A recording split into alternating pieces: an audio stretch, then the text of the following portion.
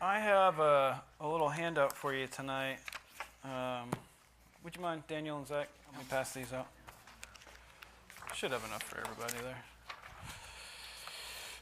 there. I hope, my plan is that every week during this study together, I'll be able to have a handout like this for you. I say that, but that's my hope. I'm going to reiterate that. That's my hope, that I will have one of these for you each week. These are basically my notes, the scaled down version of my notes that we'll be teaching from tonight.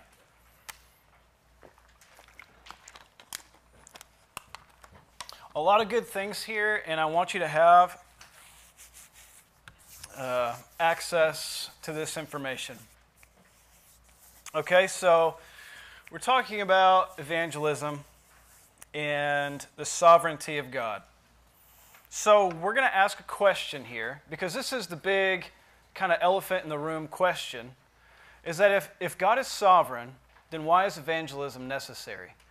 That's the question. And if you don't understand the first part of the question, we need to emphasize that first. And so the first question is, under this major heading that we're asking tonight, if God is sovereign, why is evangelism necessary? The first thing we need to do is then define divine sovereignty, and the second thing we're going to do and look to see if divine sovereignty is in fact a biblical principle. Here's a couple definitions for you. You have them there in front of you in your notes. What is divine sovereignty? I've got three. First, this is from Pocket Dictionary Theological Terms, a common resource that's used. It says the biblical concept of God's kingly, supreme rule and legal authority over his entire universe. God's sovereignty is expressed, exercised, and displayed in the divine plan for the outworking of salvation history. Another definition from the Holman Illustrated Bible Dictionary, it says, divine sovereignty is the biblical teaching that God possesses all power and is the ruler of all things. God rules and works according to his eternal purpose, even through events that seem to contradict or oppose his rule. That's very important to remember, isn't it? And then finally, a very simplified version of divine sovereignty, Wayne Grudem from his Systematic Theology says, God's exercise of power over his creation. I might emphasize the idea that God's exercise of supreme power over his creation. Maybe it's the only change that I would add to that, because it's not just a very powerful being, but it is the greatest, most powerful being, right? It's not just a God with power, but it is the God with absolute power. That is divine sovereignty. Now the question is, does the Bible teach divine sovereignty? Does the Bible teach that God is entirely or completely sovereign? That he is completely and perfectly powerful and in charge and ruling over this world, this universe? Without question. Let's look at some references. I have them listed for you there, so you can go back and look at some of these, but I'm going to just read some of these. I'm going to go in order of what you see. Psalm 24, verse 1. Again, these are some references. This is certainly not an exhaustive list. I'm saying that to say there are more passages in our Bible that speak to God's sovereignty than what I have listed here, but these are some that I think are really good. Let's just look at these. Psalm 24, verse 1. The earth is the Lord's and the fullness thereof, the world and all those who dwell therein. No one else's. They belong to the Lord and the Lord alone. 1 Chronicles 29, 11 and 12. Yours, O Lord, is the greatness and the power and the glory and the victory, the majesty, for all that is in the heavens and the earth is yours. Yours is the kingdom, O Lord, and you are exalted as head above all. Both riches and honor come from you. You rule over all. That's significant, isn't it? You rule over all. And in your hand are power and might. In your hand is to make great and to give strength to all. That's a pretty comprehensive couple of verses right there. Okay, it says, he is great and powerful. To him alone belongs all glory and victory. All that is in the heavens and in the earth is his. His is the kingdom. He's exalted above all. Okay? There is no one who can rival God's rule or his power. That's what that verse is telling us. Job 42, 2. It says, let me shut that door for me. Job 42:2. I know that you can do all things and that no purpose of yours can be thwarted. Now, we don't use that word thwarted. I don't anyway. I don't know. I don't use that word, but we know what it means in context, don't we? That no purpose of God can be messed up. No one can mess up the plans of God Almighty. We can rest easy in that. That right there is so comforting, that no one and no power in all the universe, whether seen or unseen, can mess with God's plans. That is comforting, because that's our God, and we call him, that God, we call him Father. Psalm 135, verse 6. Whatever the Lord pleases, he does, in heaven and on earth, in all the seas and all the deeps, just to include both ends of the spectrum, right? The highest heavens and the deepest seas and everything in between. God does anything and everything that he wants to do, and there's no one that can tell him, no, you can't do that. Isaiah 45:7. I form light and create darkness. I make well-being and create calamity. I am the Lord who does all these things. Did you hear that one? Because you think, well, God does everything that my eye sees as good. But anything that looks kind of bad, God didn't do those things. That was Satan. Well, that's not what this verse tells us. Right? It says, I form light and create darkness. I make well-being and create calamity. I am the Lord who does all of these things. Isaiah 46:9 and 10. Remember the former things of old, for I am God, and there is no other. I am God, there is none like me, declaring the end from the beginning, from ancient times, things not yet done, saying, my counsel shall stand, I will accomplish my purpose. That's a sovereign God.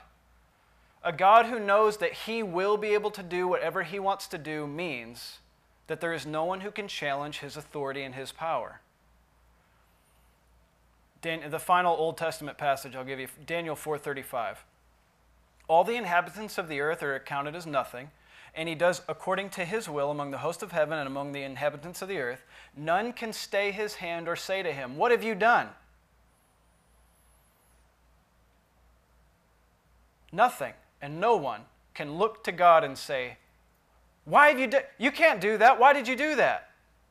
Now they can say it, but the claim is that they can't be legitimized in their claim, right?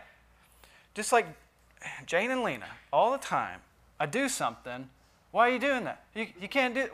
Wait, no, let's not do that. No, I don't want to do that.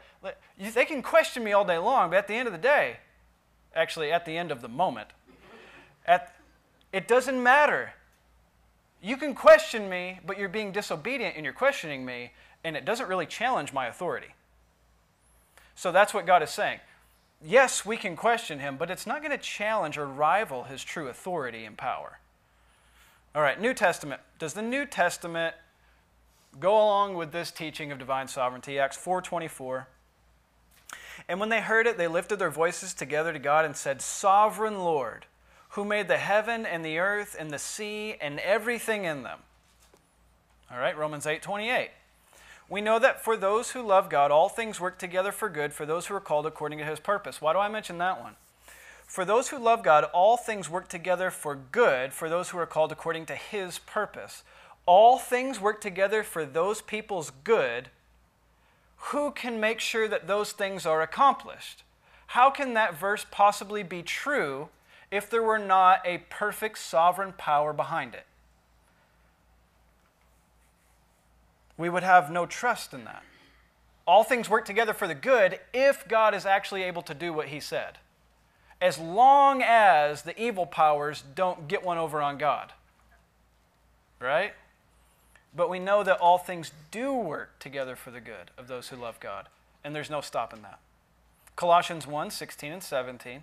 For by him all things were created in heaven and on earth, visible and invisible, whether thrones, dominions, rulers, authorities, all things were created through him and for him. He is before all things, and in him all things hold together. Now that is a sovereign God who says, I'm going to create all things that there are, whether they are visible or invisible, and I'm going to hold them all together Because I rule over all of them. I created them and I rule over all of them. Rulers, powers, things seen, things unseen. He rules over them all perfectly, powerfully, sovereignly. I hope you're kind of tired of hearing this. Ephesians 1:11 and 12. In him we have obtained an inheritance, having been predestined according to the purpose of him who works all things according to the counsel of his will, so that we who are the first to hope in Christ might be to the praise of his glory. God works all things according to the counsel of his will. How could he possibly do that if he were not perfectly powerful and sovereign? He could not make such a claim if it were possible that something in this universe were more powerful than him. 1 Timothy 6:15, which at the proper time, which he will display at the proper time, who is the blessed, the only sovereign, King of kings, Lord of lords.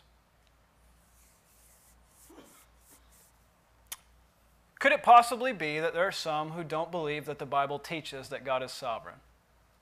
Even though we've just read all those passages, and it's undeniably clear that he is Lord over all. He rules over all, and he works all things according to the counsel of his will. He sits in the heavens and he does all that he pleases. Okay? But there are some who might say, but I still don't, the Bible doesn't teach that God is in charge of all things, that God is not sovereign. In fact, we saw it on the video that we watched. Remember that? I think it was Todd White. He said, God is not sovereign. The Bible doesn't teach that. He's just wrong. There's no other way to say that than he's just wrong. It is a very clear, plain teaching of Scripture that no one ever had to teach me. I knew that before I went to Bible college, okay? A professor didn't have to tell me, now, we're going to study today, and I'm going to teach you a concept that you won't find in your Bible, but I'm going to tell you that God is sovereign today. No, I already knew that. I think by a simple reading of your Bible, you knew that too.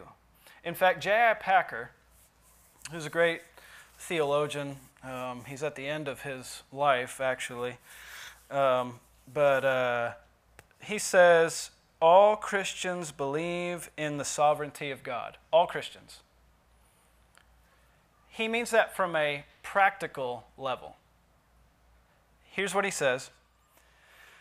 You give thanks to God for your conversion, and you pray for the conversion of others. In those two things alone, you admit that God is sovereign. Because for what other means and for what other purpose would you be praying to God if he were not sovereign over your salvation and over the salvation of others? Why would you thank God for your conversion? You should say, thank you, me, for out of your sin and darkness, regenerating yourself, putting a new heart within yourself, and choosing to love God and follow him. I made a really good choice that day. I'm so proud of myself. But that's not the way we talk about our salvation, isn't it? The way we talk about our salvation is I'm so glad that God saved me because I needed saving. I couldn't save myself, but he saved me. Out of my depth of despair and sin, God saved me. And then we pray for the conversion of others. Right? We say, God, please save. They're lost. We need to pray for their salvation. Why pray for it if God is not able to do it? But you believe that he's able to do it. That's why you pray for it.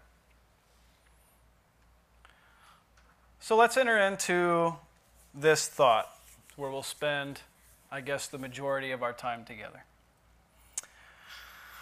This is a concept that we will all in this room struggle with, I hope, until the day we die. It's this concept that we're going to struggle how to put these two ideas together without emphasizing one over the other, diminishing one or the other, elevating one or the other, but to let them live in perfect harmony next to each other. And that idea is divine sovereignty and yet human responsibility. Here's why this is a problem. If God is truly sovereign, that is, he rules over all and he does whatever he wants to, all things work together according to the counsel of his will, that means God is going to do whatever it is that he wants to do. True, we just read that. Now, on the other hand, there is human responsibility. Believe in the Lord Jesus Christ. Repent and believe. Now, there are more than that, and we're going to get to them. But just think about that, the gospel call. There is human responsibility. The question is, we're not fully going to answer this question, we're just going to look at the concept tonight, but this is ultimately where the question goes, is that if God is truly all-powerful and rules over all, then he can save whoever he wants to save. Or God is not powerful enough and he just tries to save as many as he can. Because God is either not powerful enough, not capable, or he is not willing to save all. Or he's willing to save all, but he is powerful enough, but yet not all people are saved. Or maybe he is all-powerful, but he's not willing that all people would be saved.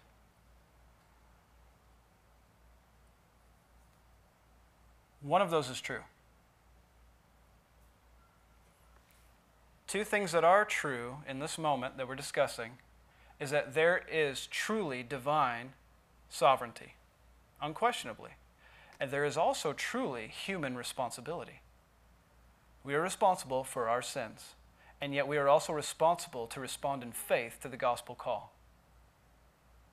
How do those two things work together? And maybe if this isn't a problem for you yet, I hope it will become clear.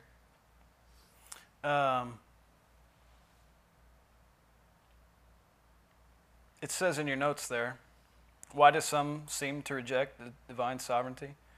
Because it seems as though the Bible is very clear that man is responsible for his sin. But yet the Bible is also very clear that God is sovereign. If God ordains all things that come to pass, how can man be held responsible? If you've never asked that question, then you've never considered that either you are not responsible or that God is not sovereign. Because the two things don't seem to fit together. If God ordains all things that come to pass, he's working all things to the counsel of his will, and he's going to do whatever he wants to do, but yet man is responsible, how could man possibly be responsible for something that God didn't do? If God wants to do it, he's going to do it, but yet God didn't do it, so how can man possibly be held responsible for that? Maybe if the question isn't clear to you yet, it will be when we read a couple of texts. I'll say first, no, let's read these texts first. Let's read these texts. I'd like you to turn to Isaiah chapter 10, verses 5 through 7.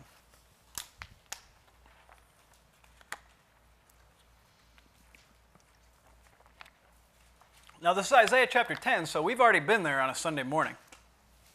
And this is one that you probably remember, because this was a big deal. It was probably one of my, hour and 10, hour and 15-minute sermons. It was probably one of those. Excuse me. Because this holds within it a concept that is very difficult to grasp, and yet the reality of it is very clear. But yet it's hard to comprehend. It's hard for us to settle on the concept that God is both sovereign and yet man is responsible. Isaiah 10, 5 through 7. Woe to Assyria, the rod of my anger, the staff in their hands is my fury. Against a godless nation I send him, and against the people of my own wrath I command him. to take spoil, seize plunder, tread them down like mire in the streets. But he does not so intend, and his heart does not so think, but it is in his heart to destroy and to cut off nations, not a few. Now, let me remind you of what this is saying. Woe to Assyria. This is God saying, woe to you, wicked people. Responsible. They are responsible for their sin, right? Check. The rod of my anger. The staff in their hands is my fury. God. So, if we get this straight, what's happening is that there is the Assyrian army who is wicked, but yet their wickedness on the destruction of people is actually not the Assyrians destroying them at all, but it is God destroying the people through the hands of the Assyrians, and yet God says, woe to you Assyrians, but at the same time God says, but I'm using the Assyrians as my wrath against the people. So you might, but how can God possibly hold the Assyrians accountable to something that God is doing? Right? That seems so, that doesn't make sense, but that is obviously what's happening here. Verse 7 says, but he does not so intend, that is, the nation of Assyria does not so intend to be used as God's instrument, but it is in his heart to destroy and to cut off nations. And so what does God do? God uses the evil intent of their heart as his instrument of wrath, but yet the evil plans in the hearts of the Assyrians is what they are held responsible for. But what God is doing is using them as an instrument to do what he wants to do, even though the people are still held responsible for their sin. But without their sin, God would not have been able to accomplish his wrath. Seems to not make sense. That's a lot of, I don't know what's going on there. Okay, let's look at another one. Let's look at a New Testament example. Acts chapter 2, verses 22 and 23. Maybe, I think a little bit more simple.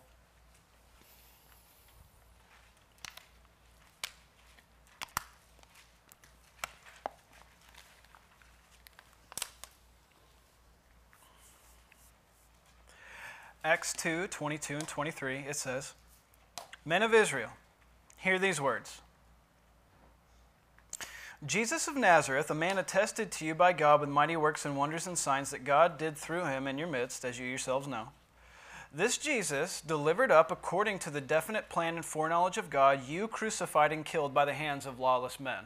Now, whose plan was it to kill Jesus? The lawless men or God? The answer is both. It's both. God put Jesus to death through the hands of lawless men who were held accountable for their sin, but yet without their sin, God was not going to accomplish redemption through Jesus Christ as he needed to die by the hands of lawless men to be crucified to take on the atonement of sins. Right? God used lawless, sinful people, but all this goes back how? To see that God is working in their midst through a definite plan. It was God's foreknown, predetermined plan that lawless men would put him to death, crucify him. Was it possible that they would have had a change of heart in the last minute? The guy's about to nail his hands. He's like, I just can't do it. I can't do it. Or Pilate says, listen, Jesus is innocent. I'm not going to do this thing where you're like, which one are you going to let go? I want you to pick. No, I'm not doing that. Jesus is who I'm releasing. Was that possible? Was it possible that God's definite plan could fail? No. Is it possible, though, that even in God's definite plan that he determined, that in that there is still human responsibility for their sinful involvement in God's plan? There is. There is. But how do those two things work together? How could God say, I determine that this will come to pass, and yet the people that are involved are going to be held accountable for their sin and their involvement? You might say, how can anybody, listen, God, how can you hold people accountable for something that you're seemingly determining that they do. How can you, God, if you are God and if you are good and if you are powerful, how can you hold people accountable to something that you planned for them to do? Seems unjust on God's part. Let's admit that it kind of does at the outset seem unjust on God's part. But it is not. We're going to see that very soon. I want to read two more verses that go kind of hand in hand with this. This is Acts 4:27 and 28. It says, "For truly in this city there were gathered together your holy servant Jesus, whom you anointed, both Herod and Pontius Pilate, along with the Gentiles, people of Israel." Listen, what were they gathered together to do? To do whatever your hand and your plan predestined to take place. There is no other way to understand that other than that God predetermined what would happen through the hands of who? Hey, he named names here. Herod and Pontius Pilate. Two specific individuals in history, in time, that God created and placed there to put Jesus to death, and those men were held accountable for their sin. That's what it says, and it's very plain what it says. They were placed there to do, verse 28, whatever your hand and plan predestined to take place. Isaiah 53:10, so it was the plan of Herod and Pontius Pilate and the people of Israel there that were saying, crucify him. They're the ones that put him to death, right? But Isaiah 53:10 says, yet it was the will of the Lord to crush him. Right? It was the will of the Lord to crush him. So whose will was it that Jesus be put to death? The people yelling, crucify him! Pilate giving approval. Whose will was it? Well, it was all of theirs. But without the will of God and his predeterminate plan for that to take place,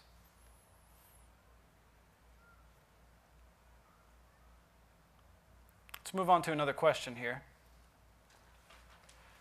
Does a high view of God's sovereignty necessarily produce a low view of man's responsibility?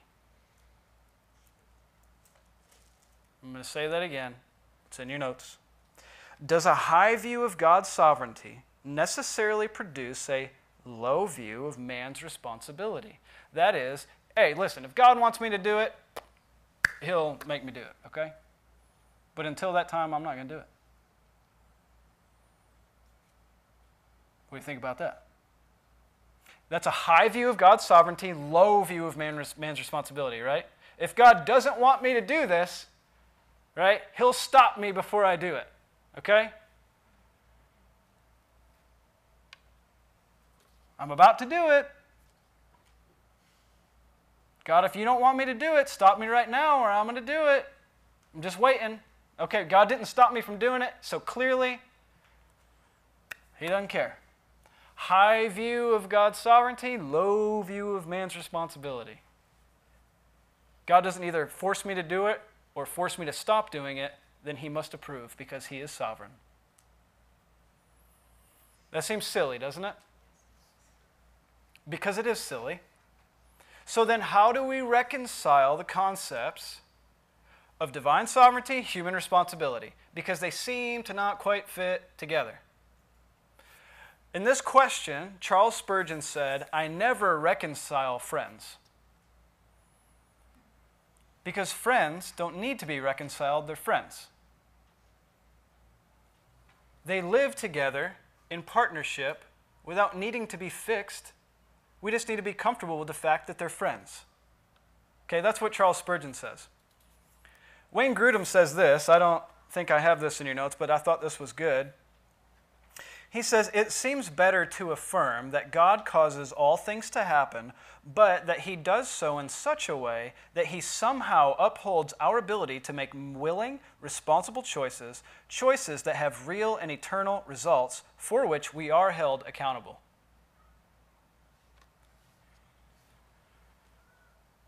However, the tendency is to emphasize one to the detriment of the other. If we emphasize human responsibility, we're going to put God's sovereignty low. If I don't just act and do it, then God's not going to be able to do it. Or, if God wants to do it, he'll do it. I'm going to take a nap. You see the two extremes of those? But how do we live with them working together? Or maybe it is that the reason that we have a hard time with this is because it's not settled within our theological conscience. And I think that's the problem. I think that is the problem. We don't have a theology that tells us how these things work together, because we always hear one emphasized to the detriment of the other. And we say, well, I guess that's the way it has to be. How do we let these things work together? And I believe the answer is found for us in Romans 9, the taboo chapter of the Bible, okay, which is where we're going to look next. Romans chapter 9, verses 6 through 24. Let's see what it says.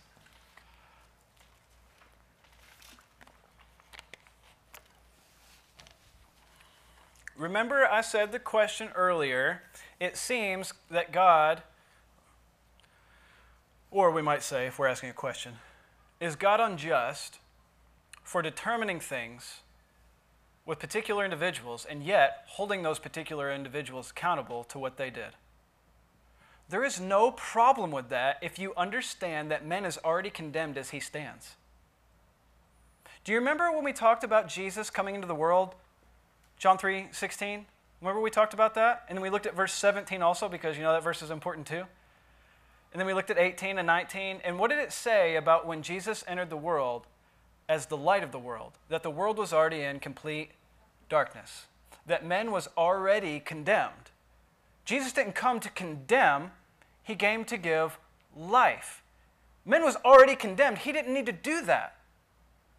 So is God unjust for condemning guilty sinners? Never. Never. Okay, so if we understand that there is true human responsibility, but yet there is also true divine sovereignty, then Romans 9 really helps us to just be at ease with that. But the way that Paul helps us to be at ease with that is still difficult. When you leave here tonight, I hope, unless it could be that you have already been asking, you've been dealing with this stuff for years, you've kind of looked at it, you've studied it, you've been through different things. You know, you could have already kind of had a settling of your heart of these circumstances. I've been wrestling with these issues for years in my studies. I hope that for those of you who have not been wrestling with these things, that you leave here confused and wanting to know answers to questions. If you don't leave here confused, and you also don't know how divine sovereignty and human responsibility work, there's a problem with you. But if you leave here tonight and you're confused and I don't understand how that could work, but I thought it was this way, but how can that be? That's where I hope you're at. Okay? But if you're kind of beyond that and you say, man, yeah, 5-10 years ago, I was so confused. Let me tell you some of the things that really helped me settle that issue. You could be on that level. You need to help those people around you, because this is one of those issues that is left unchecked in many of our churches, and it's just glazed over, and people have so many questions, and you're given a minimal answer, and it's not biblical, and what are we supposed to do with that? Okay? We will not be that church. This is a difficult issue, and I admit that fully, but we're going to see what the Scriptures have to say about it. And we're not going to act like certain passages and chapters of our Bible don't exist. Romans 9, verses 6 through 24. Let's just, here, I'm going to open my Bible. Now, I'm not like opening my Bible for the first time. I have my Bible open here, okay? But I'm just saying. I'll open my physical Bible. Let's start back at the beginning actually, okay, so this comes in context of chapter 8, which I can't really get into right now. So never mind. Let me throw that out. We'll do that next week. Let's just start where I had intended, verse 6. It's already 7:30. But it is not as though the word of God has failed. For not all who are descended from Israel belong to Israel, and not all of the children of Abraham because they are his offspring. But through Isaac shall your offspring be named. This means that it is not the children of the flesh who are the children of God, but the children of the promise are counted as offspring. For this is what the promise said. About this time next year I will return, Sarah will have a son. And not only so, but also when Rebekah is conceived and born of children by one man, our forefather Isaac, though they were not yet born and had done nothing either good or bad, in order that God's purpose of election might continue, not because of works, but because of him who calls. She was told, the older will serve the younger, as it is written, Jacob I loved and Esau I hated. Verse 14, this is the question that we have. What shall we say then? Is there injustice on God's part?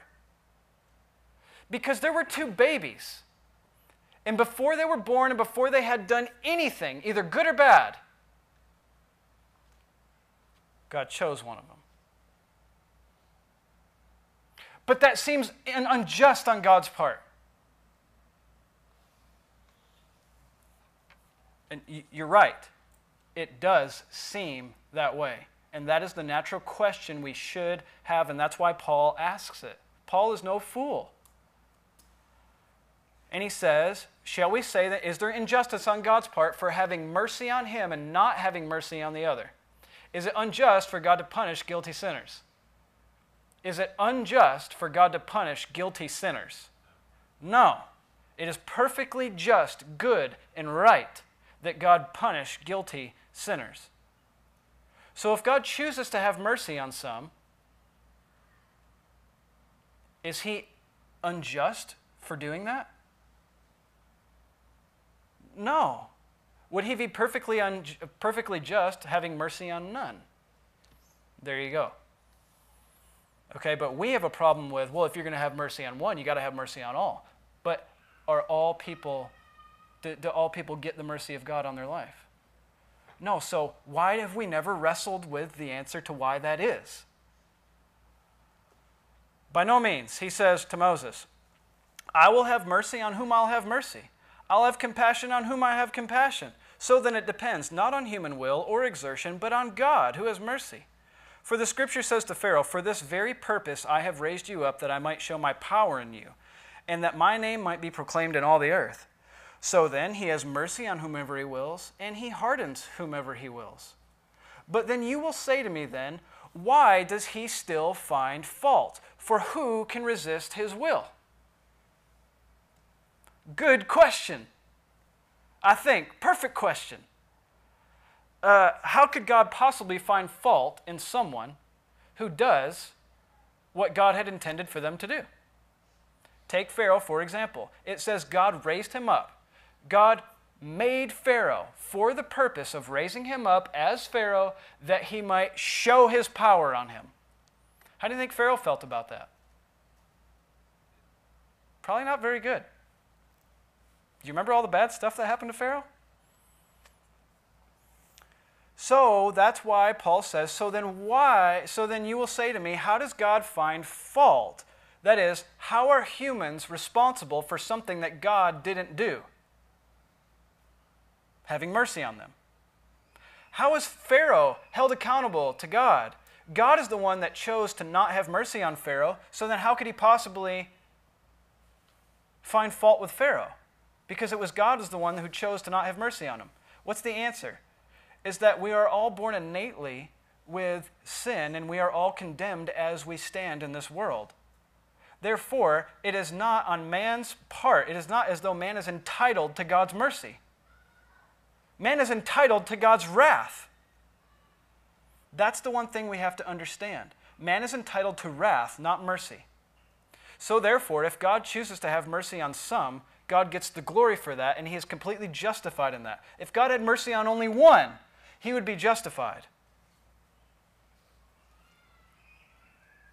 Here's Paul's answer, and here's our answer. I think it's probably a good idea that the biblical answer is our answer. Verse 20. How could he still find fault? For who can resist his will? What's the answer to that, by the way? Who in all this world, and the visible or invisible or rulers or dominions or authorities, who can resist what God's hand purposes? We already read that. There isn't one. For he is the ruler over all, and he does all that he intends. Okay, so who can resist his will? Natural answer is, well, none, I suppose. So then the answer is, verse 20, who are you, O man, to answer back to God? Will what is molded say to its molder, why have you made me like this? Answer? Will what is molded say to its molder, why have you made me this way? No. Well, first of all, because it's an inanimate object, but you get the idea, is that the potter is the one who gets the choice to make the vessel, not the vessel. Okay, verse 21. Has the potter no right over the clay to make out of the same lump one vessel for honorable use and another for dishonorable use? What if God, he says, think about this. What if God, desiring to show his wrath and to make known his power, has endured with much patience, listen to this language, vessels of wrath prepared for destruction, in order to make known the riches of his glory for vessels of mercy, which he has prepared beforehand for glory, even us, whom he has called, not from the Jews only, but also from the Gentiles. Vessels made by the potter, some made for dishonorable use, and some, as the text says, some prepared beforehand for destruction, and other vessels prepared beforehand for mercy. That is very, very clear language about a potter and his vessels. God is the potter, we are the clay. We already know that, but we refuse to believe that God can make whatever kind of vessel he wants. All of the vessels, by the way, are broken. None of them are perfect. None of them deserve honorable use. None of them deserve mercy, but God determines that some of his vessels are used honorably and for mercy. So is he unjust in saying that those that are broken will be for dishonorable use? They're on the clearance shelf at the Fragrant Mushroom. Okay? Because they didn't turn out right. Is God unjust in putting them on that shelf? No, they were broken. Maybe they're even thrown in the trash. Who sent them there? Who broke them? You broke yourself. Your own sin is the cause of your detriment and your condemnation. But thanks be to God that we have had mercy on us by faith in Jesus Christ and the regeneration of the Spirit inside of us. What in the world does all that have to do with evangelism? Everything. Everything. This has everything to do with evangelism. How could we possibly say to someone, repent and believe and pray for them, if we don't believe that God is truly sovereign and yet man is truly responsible for his sin? How could we ever proclaim the gospel if we don't believe in a sovereign God and a responsible human being? I think if we get our theology of evangelism right, we will not be able to stop ourselves from evangelism. That's what I think. That's what I'm convinced of. If we truly understand the sovereignty of God and how it works in evangelism, I believe that we will evangelize. I think the problem is theological, not practical.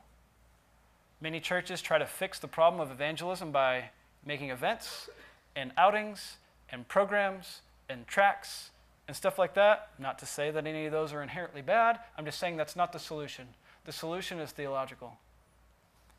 The solution is that, do we truly believe that God is able to save whoever he wants? And that you are simply a vessel used for him, a tool. Just as the Assyrians were the rod of his anger, maybe you are the rod of his mercy for someone else. Because God has so chosen to use us as the means of saving them whom he will have mercy. That's the way God chose to do it. How did God choose to save? Through the preaching of the word. You could be the one that preaches the word and God uses to save. In fact, that's what he promised. That's why he said, go and tell everyone about me, because I am the powerful, all-creating God of this universe, and I'm the only one who can save, and I'm giving you a promise right now. Go out into all the world and preach the gospel, and I will save them.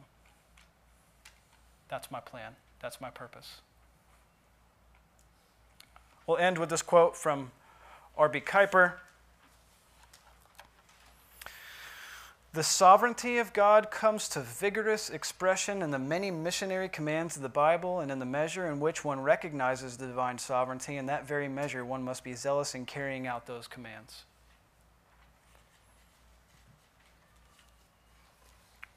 If that last phrase doesn't make sense to you, I want you to read it again. I printed these notes out for you because I hope that this is challenging for you. It's challenging for me, and I hope it's challenging for you. So I want us to work over these next several weeks together on these theological concepts, building a case that the divine, sovereign God of the universe has commissioned us to be his instruments of saving. That's his purpose for us. Let's pray. God, thank you for our time together. Thank you that you are good and sovereign. We see that in your word. I pray, God, as we read these things and study these concepts, God, give us understanding. These things, I believe, in talking about human responsibility and yet divine sovereignty, these are some of the most complicated things in all of Scripture, I believe. And we need your understanding. We need wisdom. We need clarity. And I pray that you would help us to understand, and that in our understanding that you would push us forward. You would use that to create in us a passion and a desire for evangelism. We ask all these things in Jesus' name. Amen.